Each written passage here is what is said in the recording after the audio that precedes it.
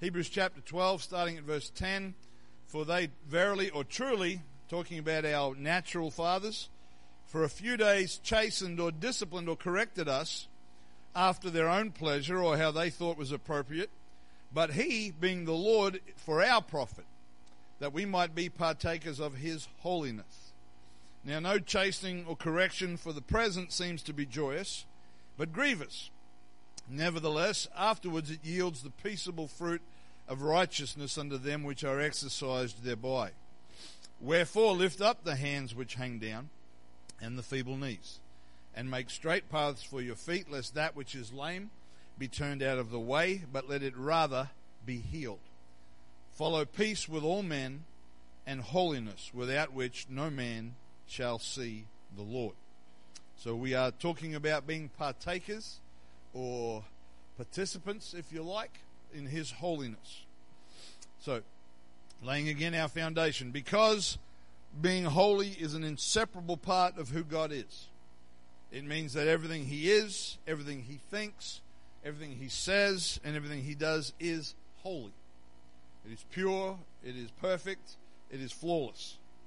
And we, as his children, are instructed to be partakers of his holiness, to pursue after holiness, and to be holy.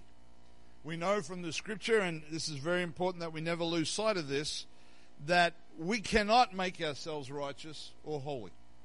We do not have natural ability to make ourselves right in the sight of God and to make ourselves holy. But when we are born again of water and spirit, the Bible lets us know that what happens is when we're baptized in Jesus' name, all of those things that are unrighteous and unholy that are on our account are washed away. Our account is clean, but then he fills us with his Holy Spirit. So first he cleans the vessel, then he fills it with his Holy Spirit, so that when he looks at us, he has put holiness and righteousness on our account where there used to be sin and wickedness. And only God can do that. And nicest person you know, and we all know nice people. Anybody know somebody that's not a Christian but you feel like they should be because of the way they are? We all know people like that, right? But the problem there is that that's still depending on our own natural performance. Whereas you cannot be saved by your own natural performance. Otherwise, those that had a better life and a better upbringing and maybe were taught things to do well would have a much better advantage than those that grew up rough. That would be unfair. But the Bible lets us know that we've all sinned. We've all come short of God's glory, that there are wages for that sin, but the grace of God is able to bring us to salvation. Amen. So we need to understand that while we cannot make ourselves holy, we cannot make ourselves righteous, that once we become his children, he wants us to respond to that relationship in a particular way. In Romans 12:1, says, I beseech you therefore, brethren, I urge you that by the mercies of God, or because of how good God has been to you, that you present your bodies. We present our lives, our whole selves, a living sacrifice, holy, acceptable unto God, which is your reasonable service. We looked at a bunch of other scriptures in our first lesson, but to condense that, these are the things that we are required of by the Lord once we have become his children, that we should not defile our temple, we shouldn't bring sin into our lives, that we need to be holy in all manner of conversation or lifestyle or conduct, that we should not be closely connected with things that are the opposite of God, that we should be separate from them, and in separating ourselves from wickedness, that he will receive us and will be our Father. The things we bring into our lives, the things that we keep out of our lives, impact our relationship with our Heavenly Father. We should continue to cleanse ourselves from all filthiness. That word, I think that's 2 Corinthians chapter 7, verse 1, if I'm not mistaken. That word filthiness means impurities that defile us. We need to continue to cleanse ourselves from all filthiness of the flesh and of the spirit, inside and outside. We are to choose to grow into a closer relationship with our Heavenly Father by becoming more like him and keeping ourselves separated from the carnal, sinful lifestyle that we needed to be saved from in the first place. Amen. In our second lesson, 2 weeks ago, we taught about the role of our hearts and our minds in being holy. And we have emphasized and will continue to emphasize that growing in holiness is best understood to take place from the inside out. In reality, the outside is actually pretty easy to deal with. It's the heart of man and the mind of man that God is going to work on until he either returns or we go into the grave to wait for his return. Amen. The outside is important, but God desires to transform the who we are before he influences the what and the how. Amen. So if we allow Jesus to effect change at the level of our thoughts and our intents and our desires, these things will then be revealed in observable ways. We considered that everything we say and do originates in our hearts and minds, which is why yielding or submitting or surrendering ourselves completely to Jesus is so important. Because it doesn't matter if we polish the outside till it shines like a diamond. If there's no transformation going on the inside, we've got the cart before the horse, if we can use that old expression. We've got our priorities around the wrong way. The Lord wants to change every part of us, but He's not into a makeover. He's into a transformation. Amen. We need to remember that. So, the next focal point in this series is on the easiest expression of our hearts and minds to make, but also the hardest to control or tame. And that is our tongue, or the things that we say. James chapter 3.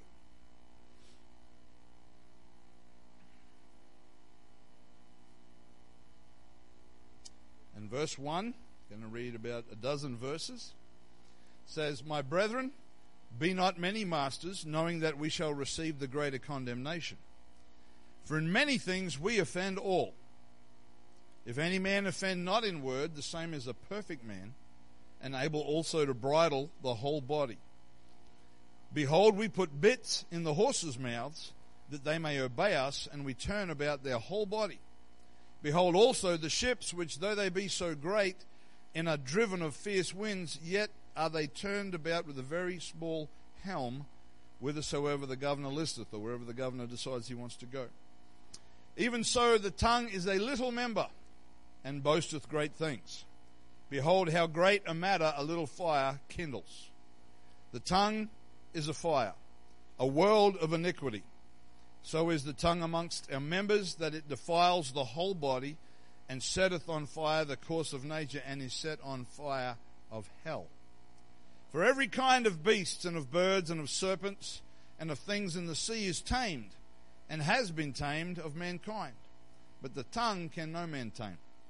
It is an unruly evil, full of deadly poison. Therewith, or with it, bless we God, even the Father, and therewith curse we men, which are made after the similitude or the image of God. Out of the same mouth proceedeth blessing and cursing. My brethren, these things ought not so to be. Does a fountain send forth at the same place sweet water and bitter? Can the fig tree, my brethren, bear olive berries, or a vine figs? So can no fountain both yield salt water and fresh water." To paraphrase that passage of Scripture a little bit, James tells us the following.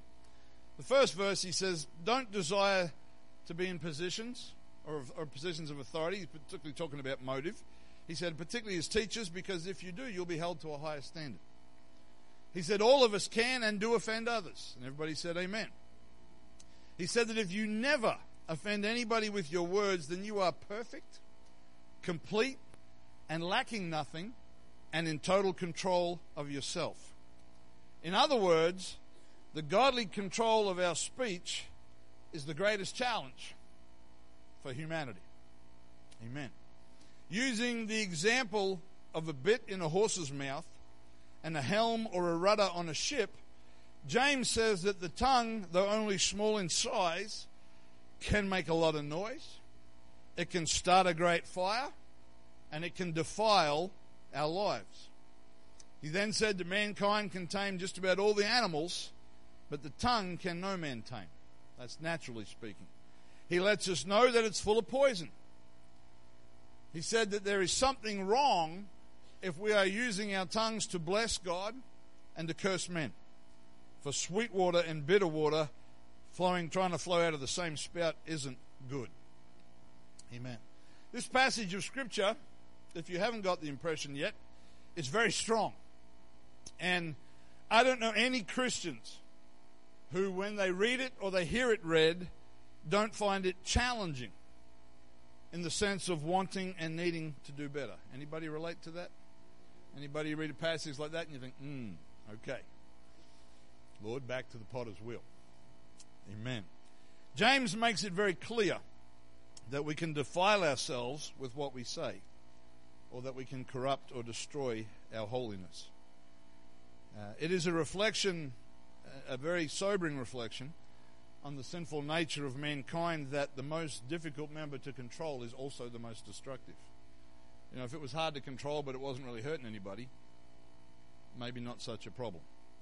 But it is the hardest to control and the most destructive member. It would seem, and this is only just a comment, but it would seem that this is directly connected to the reason that we speak in other tongues as evidence of receiving the Holy Ghost. Because when that happens, God is taking control, as it were, of that which we cannot control.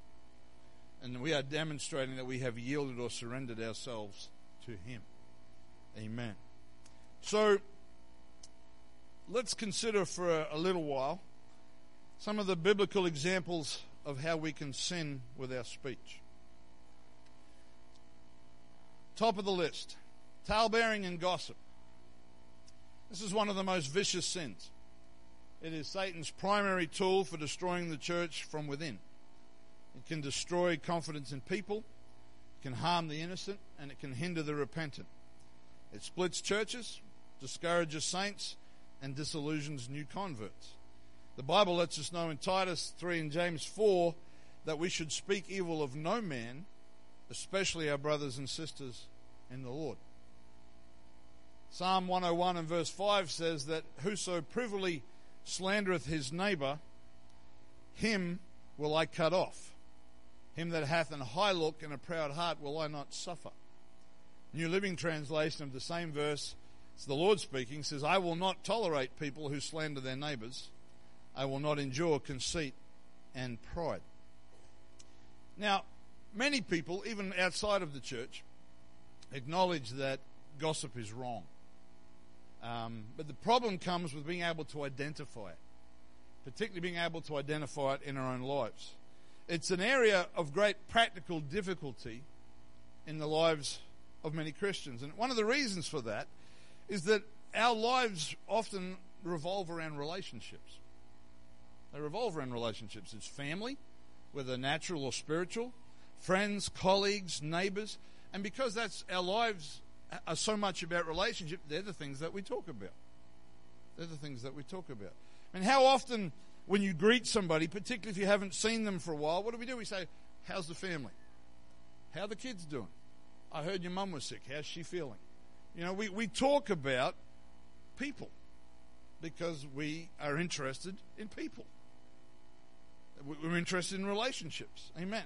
So it's obviously, we can't just not talk about anything. If somebody comes to me and says, you know, how are your kids? It's like, well, I'm not going to participate in gossip, so I'm not going to answer that question. That's obviously not what it's talking about. But we need to understand what we mean by talebearing or gossip in the hope that we will be aware if we are participating in it and then do something about it. Basically, at a simple level, it means telling things of a personal or intimate or sensational nature. It includes spreading rumors that could damage someone. It includes a word we don't use very often, but backbiting or speaking harmfully about someone who's not present. Gossip not only includes lying about somebody or spreading untruthful rumors, but it also includes telling true details of a personal nature that the gossiper has no business revealing. And doing this can be talebearing when it is told as gossip to one who does not need to know about it. Amen. This is a fairly sobering lesson, so I'm quite comfortable with everybody being fairly quiet. I'm not saying that to be funny. I understand it's the sort of message that makes us all start to reflect and consider ourselves. Brother Bernard, in his book, In Search of Holiness, I took a portion of it that I thought was worth reading when it comes to what we should say, what we shouldn't say, and that sort of thing. He said that God has ordained organization and authority in the church. He said when problems arise in the church, those in authority should be informed. However, needless talebearing to other members of the congregation is not right. Members in the church are not to judge one another. In the church, the leadership can and must judge sometimes in order to protect the flock. This means that leadership does have the responsibility for dealing with sin in the church. It also means that the saints do not have that responsibility. Sometimes certain things must be told for clarification, for instruction, or for accuracy. But in general, however, telling stories that could be harmful to others is not right in the sight of God. Talebearing and gossip are against the word of God. Proverbs 26:20 says, where no wood is, there the fire goes out. So where there is no talebearer, the strife ceases. So if you don't add fuel to the fire goes out. The same book, a couple of verses later, in verse 22 of 26, says the words of a talebearer are as wounds, and they go down into the innermost parts of the belly. And Brother Bernard makes the comment, it said, how many churches would have peace if their members really believed these scriptures? As a practical example, and again this is still from Brother Bernard's book, what should you do if you find out that a certain man, let's go for a man today, pick on the men, who is in the church and calls himself a brother, has committed adultery? You cannot conceal the sin because you don't have that authority. You have to report it to the person in authority, whether it's the pastor or beyond that, depending on who the person is involved. If, God forbid, it was the pastor, you obviously don't report it to the pastor. You've got to report it to somebody that watches over his soul. And at that point, the matter becomes that leader's responsibility. But if you then tell everybody else in the church, you become a talebearer. There's a reason for telling the pastor, since he must protect the rest of the church and try to help the sinning brother. There is no reason, however, to tell anyone else. If the brother has repented, why tell anyone about the sin? How will it help him to tell everyone else of his fault? Amen. Again, the book of Proverbs, chapter 11 and verse 13, says, a talebearer revealeth secrets, but he that is of a faithful spirit concealeth the matter. That doesn't mean you hide it away. It means you don't broadcast it to everybody. Chapter 17 and verse 9 says, he that covereth a transgression seeketh love, but he that repeateth the matter separates very friends, or can damage relationships between close friends. Notice that you never have the authority to cover unrepentant sin, regardless of who the person is. Amen. When we pass those things on to people that the Lord has placed in responsibility, and we leave that with them and the Lord to sort out. Amen. This is especially relevant. I know, again, this is fairly heavy stuff, but this is especially relevant when someone in a position of leadership has sinned. The pastor needs to be informed because the matter can have a big impact on the congregation. And the pastor will usually withdraw that person from leadership, but won't stand up and announce to everybody the why and the how. Amen. The next thing on our list of things, there's no shortage, unfortunately, of ways the Scripture gives us that we can sin with our tongue. The next thing on the list is what the Bible calls sowing discord. The issue of talebearing is serious because it's one of the main ways of sowing discord among the brethren. Sowing discord, if you take the time to read Proverbs chapter 6, there are 7 things that are listed in that chapter that are listed as abominations in the sight of God. Sowing discord is one of those 7. And an abomination is something that God hates, something that can keep us out of heaven. Sowing discord involves going from person to person, causing dislike, distrust, and division by telling confidential things or by constant criticism. Sowing discord simply means you're planting strife or trouble. They're the seeds that you're sowing. The kind of person that sows discord with words is one who thinks he can tell all kinds of things anywhere, anytime, and to anyone. These people repeat these things they heard in confidence and obtained through friendship, and they are not afraid to criticize anyone. And then to finish off the section from Brother Bernard's book, he says we should test ourselves in this area. Do we enjoy gossiping about people? Do we enjoy hearing something bad about someone? Do we enjoy telling everything that we know about others? Do we enjoy criticizing or laying blame on others? Do you stir up trouble, dissension, and strife? If so, you need to be careful. If we sow discord, we are in trouble with the Lord. Amen. You know, these are not things that will necessarily cause us to rejoice and go out of the house of the Lord thinking, man, that lifted me up today. I'm just feeling I could run through a troop and leap over a wall like David, you know. But these things are powerful because if we don't guard, they can split churches. They can destroy people's lives. And we've got to be careful. You know, we've got to be careful if you're a parent, particularly if you're a husband, because really it's kind of on you. Sorry. We've got to be careful what happens in our homes at our dinner tables. Because if we slice and dice at the family dinner table and then come into church and God bless you, brother, it's wonderful to see you, we're actually destroying the spiritual quality of our families. There's nothing wrong with having pasta for lunch on Sunday as long as it ends with A, not O-R. Think about that for a moment. Okay? You can have spaghetti, that's fine. But please don't go home and have the pasta for lunch. Amen. The next thing on our list is the name of the Lord. Exodus chapter 20 and verse 7 says, "Thou shalt not take the name of the Lord thy God in vain, for the Lord will not hold him guiltless that takes his name in vain." The Jews took this commandment so seriously that they would rather not say the name of the Lord than to say it incorrectly. And while I don't believe that the Lord is going to hold us guilty for accidental mispronunciation, we have the revealed saving name of Jesus Christ. Amen. And we should call on his name. We should praise his name. We should love his name. We should reverence his name. We should pray in his name. In fact, Colossians 3 and 17 says that whatsoever we do in word or deed, that we should do all in the name of the Lord Jesus, giving thanks to God and the Father by him.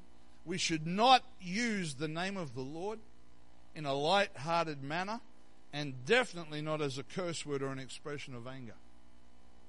It's fascinating to me how the name of the Lord has become a curse word in our society.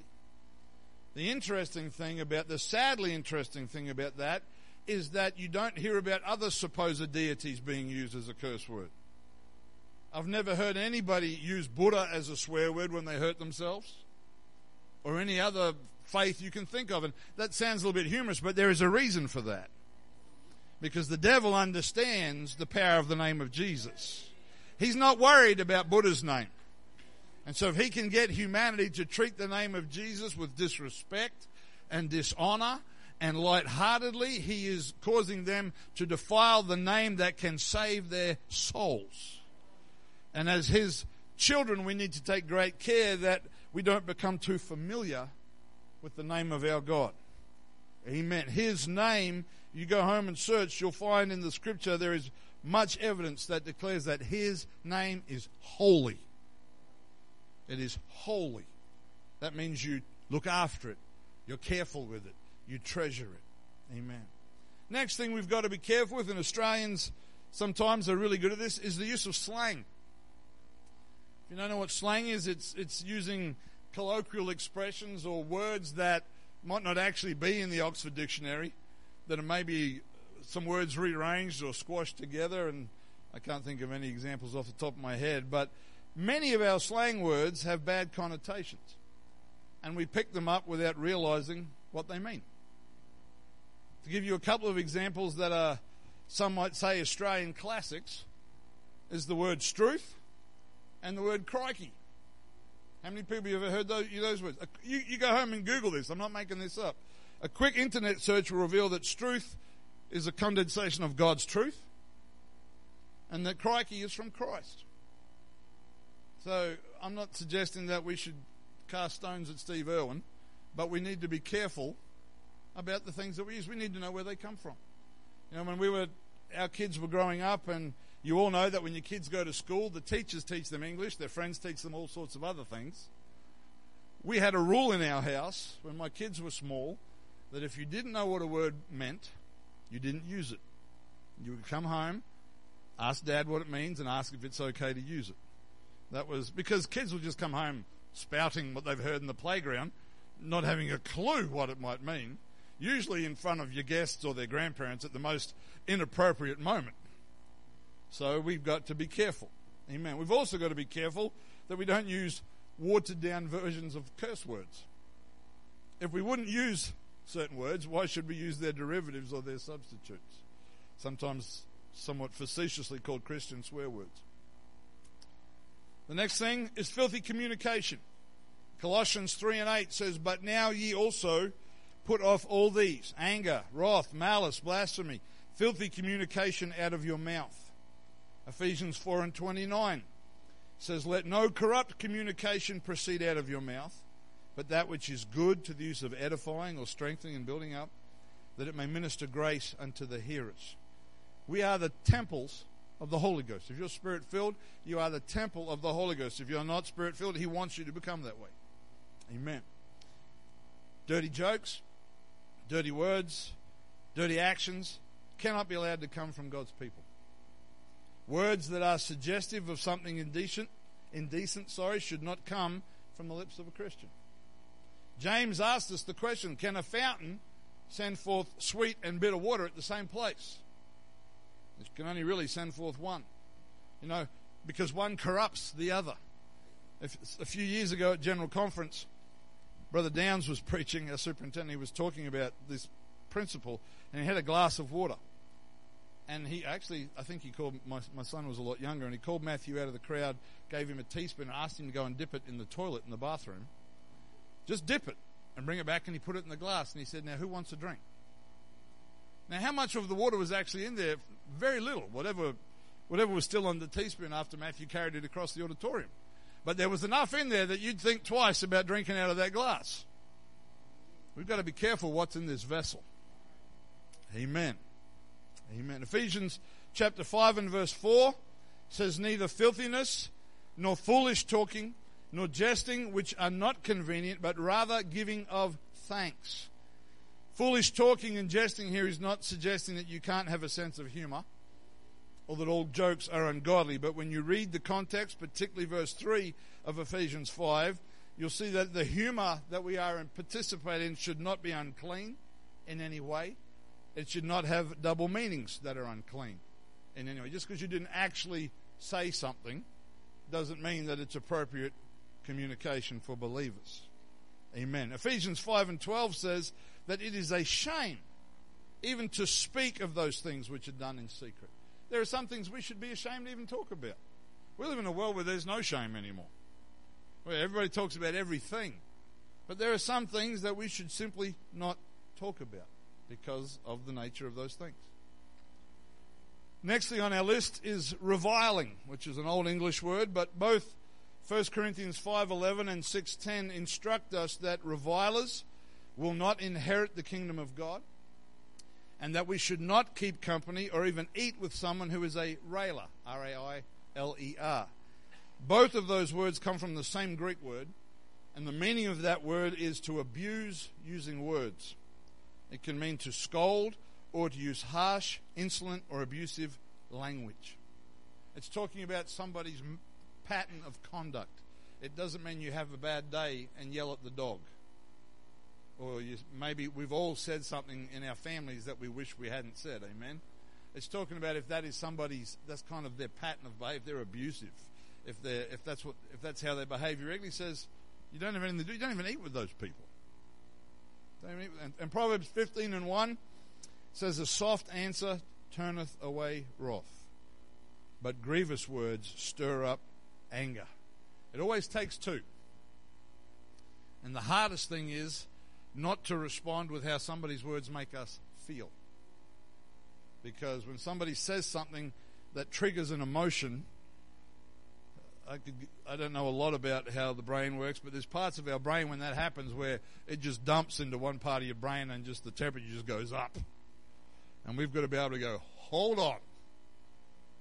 Because a soft answer turns away wrath. We've all, if we're honest, had discussions, disagreements, periods of intense fellowship, particularly if we're married, where something small has escalated. And it ended up getting to a point and we think, how in the world?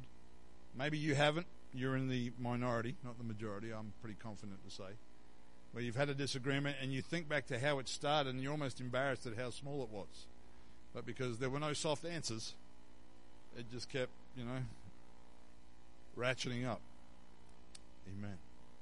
The Bible lets us know that the apostles were reviled, they were persecuted, they were defamed, and they were made to be as the filth of this world, and their response was to bless. There's your challenge. We'll get onto that a little bit more shortly. The next thing on the list of the many ways that we can sin with our mouths is lying and bearing false witness. Exodus 20:16 says, "Thou shalt not bear false witness against thy neighbor." That's early in the book. The end of the book, Revelation 21:8, says, "But the fearful and unbelieving and the abominable and murderers and whoremongers and sorcerers and idolaters and all liars shall have their part in the lake which burns with fire and brimstone, which is the second death." When we were kids, we used to say liars were friars. That's where we got that expression from, was from Revelation 21:8. In these and many other scriptures, God shows us how much He hates lies, how much He hates dishonesty. To lie means to make a statement knowing that it is false, especially with the intent to deceive. It can include deliberately giving a false impression or confusing the issue in order to evade the truth. Getting into that grey area. We can even lie in certain situations by withholding information which is vital for the hearer to correctly understand the situation. In other words, hiding part of the truth that needs to be told is the same as lying. We can lie by our actions as well as our words if we deliberately deceive, mislead, or create a false impression. Doesn't matter how small a lie it is, it does not matter to whom the lie is told, and it does not matter for what purpose the lie is told. A lie is a lie. Amen. Amen. So, we need to realize how important the tongue or our speech is as a part of being partakers of His holiness. We need to be careful. Amen.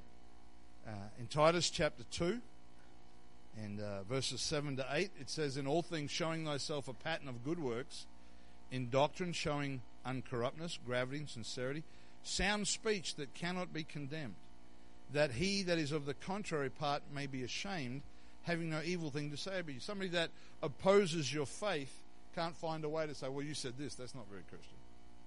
We need to be careful that we don't put the bullets in their gun, so to speak. Colossians 4:6 says, "Let your speech be always with grace, seasoned with salt, that you may know how you ought to answer every man." Psalm 19:14, "Let the words of my mouth, the meditation of my heart, be acceptable in thy sight, O Lord, my strength and my Redeemer." Psalm 141 and verse 3 says, "Set a watch, O Lord," or a guard, "before my mouth. Keep the door of my lips." Amen. And I've got a few quotes that I've put on the slides. I don't use quotes a lot because I think Scripture needs to carry the most weight. But Dr. Talmage French said that holiness is the godly harmonization of the inner and outer man. Inside and outside being harmonized with what God wants. Another quote I have says that the secret to holy living is living holy in secret. Amen. And Charles Spurgeon is famous for saying that holiness is essential to power in prayer. The life must knock while the lips ask and the heart seeks. Amen. So there are a lot, and I haven't given us an exhaustive list, but there are a lot of ways that we can sin with our mouths. And we've all done it. And I'm reasonably confident, without being negative, that we may do it again. Amen. And but it means that they're all wrong in the sight of the Lord, and that we need to take great care with how we use our words. For some people, that's easier than others. But regardless of whether it's easy or hard, it's required by the Lord. And the power of the Holy Ghost and the Word of God will help us with our speech, particularly from two directions that I want to bring to your attention this morning. Firstly, the more we are transformed into the image of God, the more that He changes our hearts and minds, that will reflect in our speech. And secondly, as we walk in the Spirit, the fruit of the Spirit includes both gentleness and temperance, or self-control. Self-control is not popular in the world in which we live. It's not popular to our flesh. Nowadays we use expressions like having filters. Or in other words, checking what you're thinking about before you say it. And we can all use some filters. Amen. But we should strive not to offend the Lord or to offend others with our words. Amen. We should strive as the children of God not to offend the Lord primarily and not to offend others. But the reality is that we will offend and we will be offended. And we can all say, you don't have to say amen, because we're all wearing the same skin. It comes in different sizes and shades, but we're all wearing the same skin. We've all offended somebody. We've all been offended by somebody. Sometimes it's intentional. Sometimes it's completely accidental. Sometimes it's a total misunderstanding, and any other possible combination in between. Brother Moses, come here. I need to use you for a moment, if you would, please. Please don't be offended by being used. That'd be a bad start. Brother Moses and I have some things in common. We're both guys, obviously. We're both born again, water and spirit. We both have a similar call in our lives of what the Lord wants us to do. We both have interest in the same sport. He goes for the wrong team, but that's okay. I can forgive him for that from time to time. But what are our differences? We obviously have different cultural backgrounds. But even not just our culture, but even the experiences we've had within our cultures. Some of the things that Brother Moses and his family experienced in Africa are difficult for me to even grasp or comprehend. We also have a significant age gap. I could be his dad. I'm nearly 48 and you're 25? 25. I could be Moses' dad. So we have these things that we also have very different personalities. Brother Moses is gentle and softly spoken. I'm not often described as either. And I'm aware of that, and I'm working on it with the help of the Lord Jesus, like we're all working on ourselves. So that's some differences that we have that are pre-existing. But then you have environmental or situational things that take place. Let's imagine this coming Wednesday night. Okay, we come to church for prayer meeting. Now, during the day, Moses has had a rotten day. He's doing work placement at the moment as part of the training that he's doing. And let's say on Wednesday, the leader of that place, the boss, whoever it is, just gives him a hard time and makes his whole day miserable. And he comes to church thinking, man, I really hope the pastor's able to encourage me, strengthen me tonight. The same night on the way to church, I'm on the phone on my way into the car park with a good friend who tells me he's just been diagnosed with cancer. Or maybe I might be on the phone for an hour with somebody who's letting me know with their best intent at heart how I should be doing a better job. Not that ever happens. And so when we both hit that doorway, my mind is thinking about, oh man, what Moses is thinking. We shake hands at the door. He looks at me, hoping that I'm going to say, how you doing, bro? I've been praying for him. He just goes, oh, how you going, Moses? And I walk past him. And he's like, now in that situation, he can be offended at me. And I haven't got a clue. And we can sit back there as armchair experts and say, well, he should understand that the pastor's got a lot of things on his mind. Or the pastor should understand he should be in the moment and care for the person that he's with. And you would both be right. But hey, the world we're living in. Thanks, bro. So the potential for offense and misunderstanding, regardless of how much Holy Ghost you have, is there. And so often it's in misunderstanding. It's in both delivery and interpretation of delivery. Sometimes we deliver badly and we interpret poorly. And vice versa. I mean, you've probably all had the experience where somebody's come to you and said, when we were talking the other day, you said this and this made me feel like this. And you're like, I don't even remember the conversation.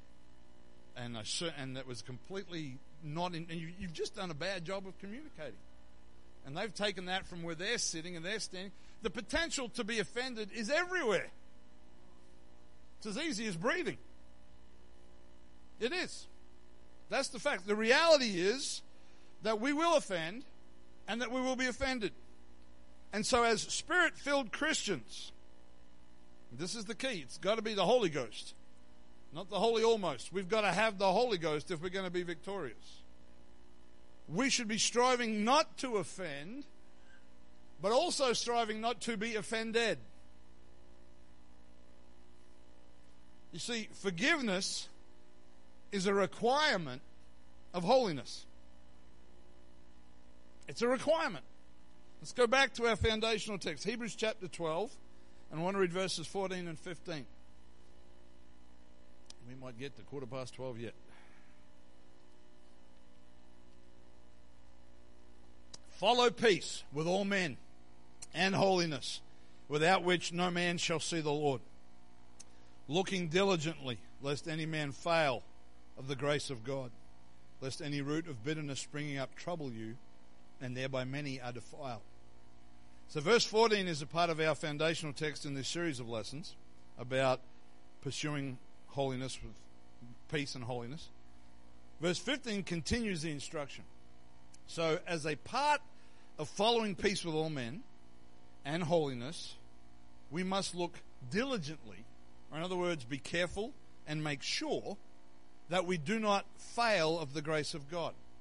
Now, in this epistle, when you understand the general theme of the book of Hebrews, the consistent warning is not to go back to the previous covenant, to go back to the Old Testament covenant, and which would be a rejection of the work of the blood of Jesus Christ.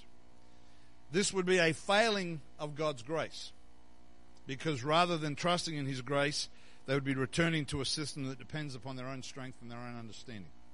Okay? So part of our being diligent is that we need to be aware of any root of bitterness springing up. Now, bitterness is a product of unresolved issues, and especially offenses that we have not forgiven. Now, you've heard me teach this before, but unforgiveness is not actually a word. And biblically speaking, bitterness is the closest biblical word to the idea of unforgiveness. So let's put some of that together. If I am not, me, Simon Butcher, if I am not following peace, pursuing peace with all men and holiness, which I need if I'm going to see God, if I'm not being diligent, if I'm not putting in an effort, if bitterness or unforgiveness or unresolved issues can cause me to fail of the grace of God, that's a little bit sobering.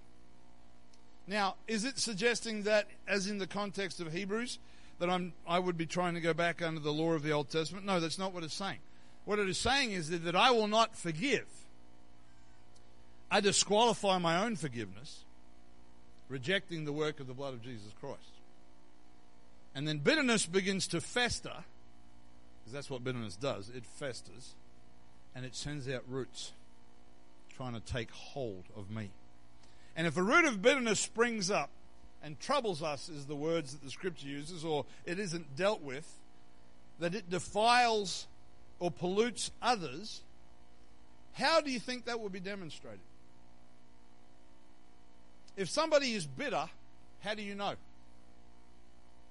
Out of the abundance of the heart, the mouth speaketh.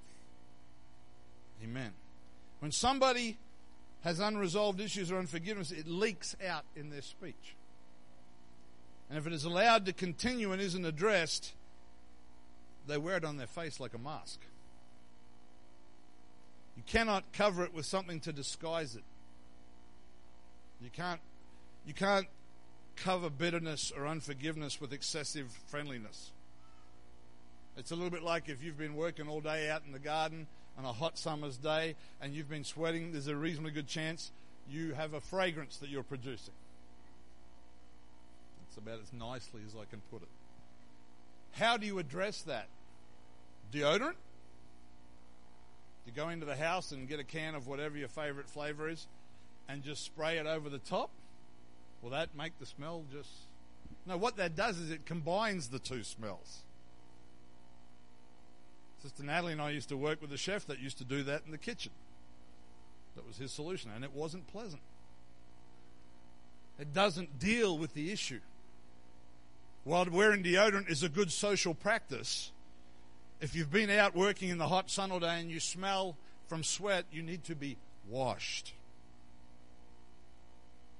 And so if we've got things that are in our hearts that we're not dealing with, it doesn't matter how much spiritual deodorant you put on, you need to be washed.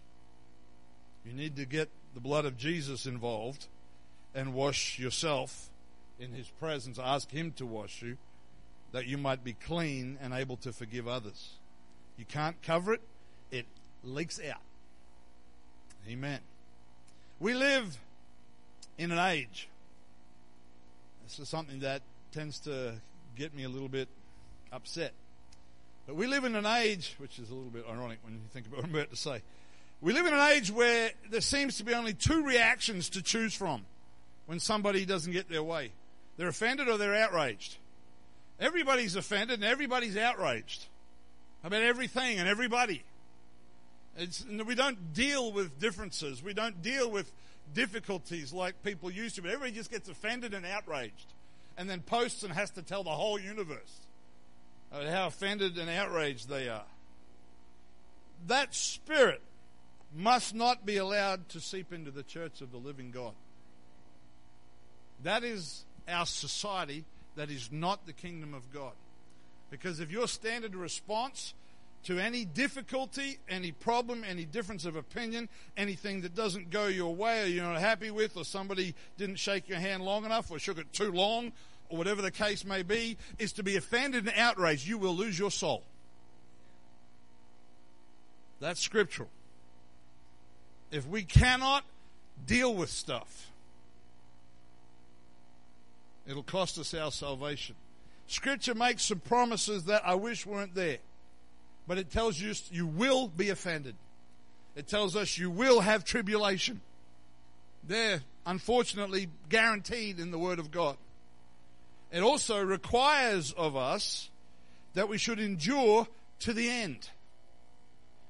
The very fact that the Scripture uses the word endure means it's not easy. If something's easy, you never describe it as being an endurance. You know, I endured that holiday I just had for a week. You know, I endured that sleeping on Saturday morning. Man, that was tough, but I got through. Endurance implies opposition and struggle. We are to endure hardness as a good soldier, the Scripture says. Not to be offended and outraged because somebody doesn't like the way we did something or we don't like the way they did something. We are required to endure. We are required to love our enemies. We are required to bless them that curse us. We are required to do good to them that hate us. We are required to pray for them that despitefully use you and persecute you. And we are required to forgive. When you do not forgive, you disqualify your own forgiveness. And I don't know about you, but I don't deserve a single thing that He's forgiven me of.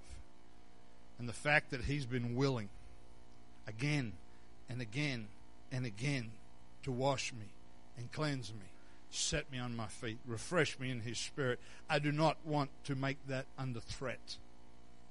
Amen. So you've got to make up your mind. Something else this world's not real good at. Make up your mind that nobody and no thing and no words and no situation are going to stop me from being ready when He comes back. Because when I stand before Him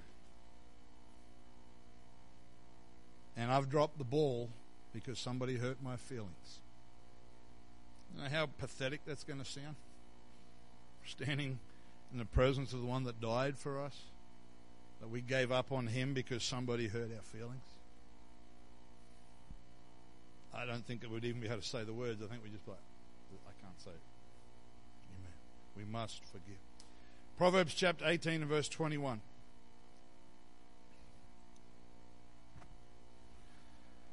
Well-known portion of Scripture. It says, death and life are in the power of the tongue, and they that love it shall eat the fruit thereof.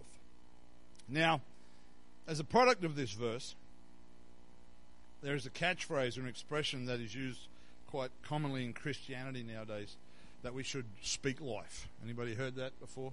That we should speak life. Now, I agree with that 100%, because we're warned that we'll eat the fruit of it. If we use our tongues to bring death, we'll eat the fruit of that, and vice versa. Speaking death really is all the things we listed before: gossip, tale-bearing, lying, sowing discord, abusing, slandering, on and on and on. But when we consider what it means to speak life, we've got to be careful that we don't interpret that through the lens of the culture that we're in, but rather through the Word of God. Jesus said that He came that we might have life and that we might have it more abundantly. It is the life that comes from Him. So when we speak life, trying to do things from a scriptural understanding, it is not necessarily telling everybody that you're amazing, that you're awesome, that you're going to do great things, that you're blessed and highly favored, and God's going to, you have no mistakes. There's nothing wrong. Some of those things may be included. There's nothing wrong with that. There's nothing wrong, and we should go out of our way to encourage one another. But an abundant life from Jesus means that it happens His way. So speaking life, using biblical examples, speaking life also includes Jesus challenging the rich young ruler, John the Baptist challenging the Pharisees, Paul confronting Peter, Nathan confronting David, Moses warning Korah, Isaiah, Jeremiah, and Ezekiel prophesying of the destruction if the people did not repent. They were not positive, uplifting conversations, but they were speaking life. Because those conversations were designed to bring about a change that the people in those situations might live and not die. That's the Lord's good. God is not willing that any should perish, but that all should come to repentance. So sometimes speaking life is designed to bring someone to repentance, to challenge the path they're on. See, that's not how we think, is it? We think speaking life is about always being positive. And I think Christians should be positive. I've spoken about that recently. But there are times when I look back on my own life, and present and still to come, there will be more of them. There were times that my pastor sat me down, told me my attitude was wrong, told me that there were things I needed to change, told me that I'd handled a situation really badly. Did I feel great in that conversation? Nope. But he was speaking life. Because he was trying to get me lift up the hands that hang down, strengthen the feeble knees, make straight paths for your feet. If what we speak is toward that end, it's life. Amen. I know that's a little different, but if you think about that, what does it mean that we would have life? It means that I would have His life now and that I would live with Him. So things that are spoken that help me get there are speaking life. Amen. Bless the Lord. Holiness concerning our tongue means that I need to take great care what comes out of my own mouth and how I respond to what may come out of yours. It's both sides of that situation. Amen. Amen. We're going to have communion this morning. Get somebody maybe just to let Sunday school know if they could come down in a couple of minutes, please, if they're able to. I didn't really inform them, which is my error. You might think it's an interesting connection to have communion with a lesson about how we talk and the things that come out of our mouths. But I'm hoping that I might be able to show you the connection is a little stronger than you realize. Isaiah chapter 53 and verse 1, very powerful, very prophetic portion of Scripture, messianic prophecy or prophecy about the Messiah. Verse 1 says, "Who has believed our report, and to whom is the arm of the Lord revealed?" Speaking about prophetically about Jesus, it says, "For he shall grow up before him as a tender plant, as a root out of a dry ground. He hath no form, nor comeliness. And when we shall see him, there is no beauty that we should desire him." He just looks like an ordinary man. "He is despised and rejected of men, man of sorrows and acquainted with grief. And we hid, as it were, our faces from him. He was despised, and we esteemed him not. Surely he has borne our griefs, carried our sorrows, yet we did esteem him stricken, smitten of God, and afflicted. But he was wounded for our transgressions. He was bruised for our iniquity. All of this is prophetic of what Jesus would do for us at Calvary. Bruised for our iniquities, the chastisement of our peace was upon him, and with his stripes we are healed. All we, like sheep, have gone astray. We have turned every one to his own way, and the Lord has laid on him the iniquity of us all. That's a bad deal. That God revealed in flesh, sinless, flawless, the only person to never say anything wrong or do anything wrong, would be despised, rejected, not esteemed, carrying our sorrows, bearing our griefs, and yet we didn't even respect or appreciate that, wounded for our transgressions. But then in verse 7, this is what it says. He was oppressed, and he was afflicted, yet he opened not his mouth. He is brought as a lamb to the slaughter, and as a sheep before her shearers is dumb, so he openeth not his mouth. No offense, no outrage, no hurt feelings, no throwing my toys out of the cot, no behaving like a child. But everything that was laid upon him because of us, he didn't even open his mouth.